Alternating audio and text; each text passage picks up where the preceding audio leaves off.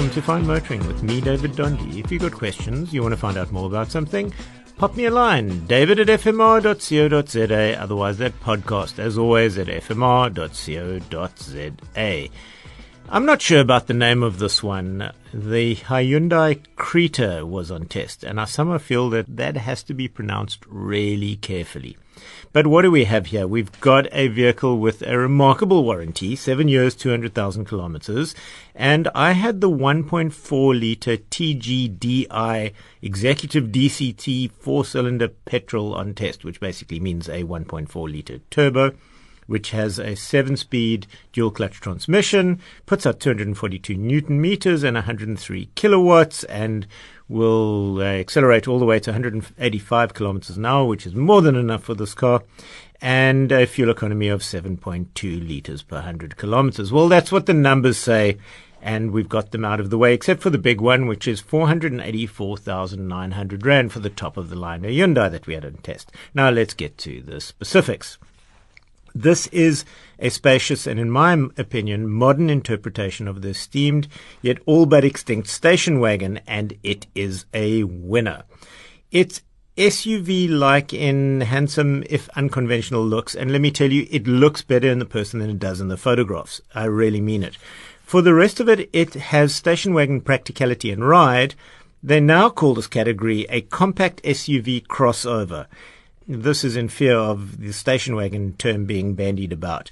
Am I alone in the four-wheeled universe having liked station wagons? I still do. What's the problem? What problem did we solve? Anyway, unconventional and ungainly in photos, in the flesh, it's a design winner in my opinion. The interior is also a win with some elegant highlights, particularly things like the vents. And the car feels a lot more upmarket than it ought to. It really does. It's full of great features, and it's only let down in the feature department, in my opinion, by a lack of climate control, although the air conditioner does do a great job. Bose sound lifts the system, and it has a large touchscreen with CarPlay, which brings me to one of my two gripes. The unit that I had on test dropped calls on the Bluetooth very often.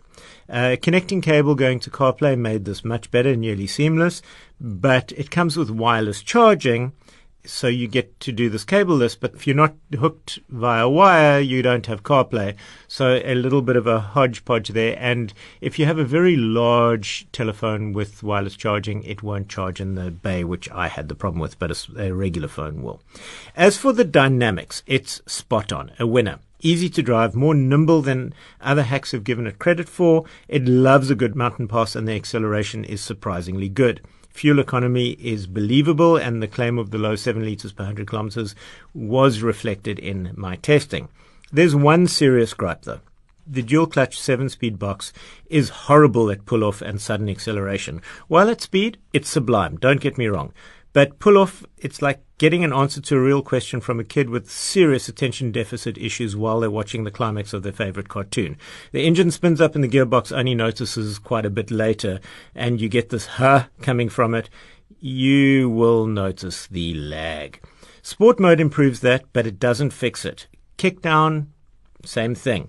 Don't get me wrong, you'll notice on hard pull-off and sudden acceleration, but not during your daily drive.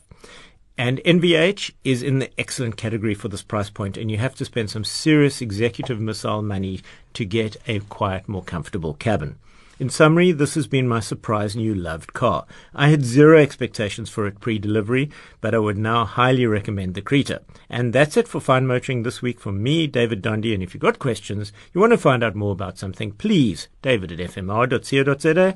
Otherwise, the podcast, if you can't wait until next week, fmr.co.za for more. And that's it for me, David Dondi.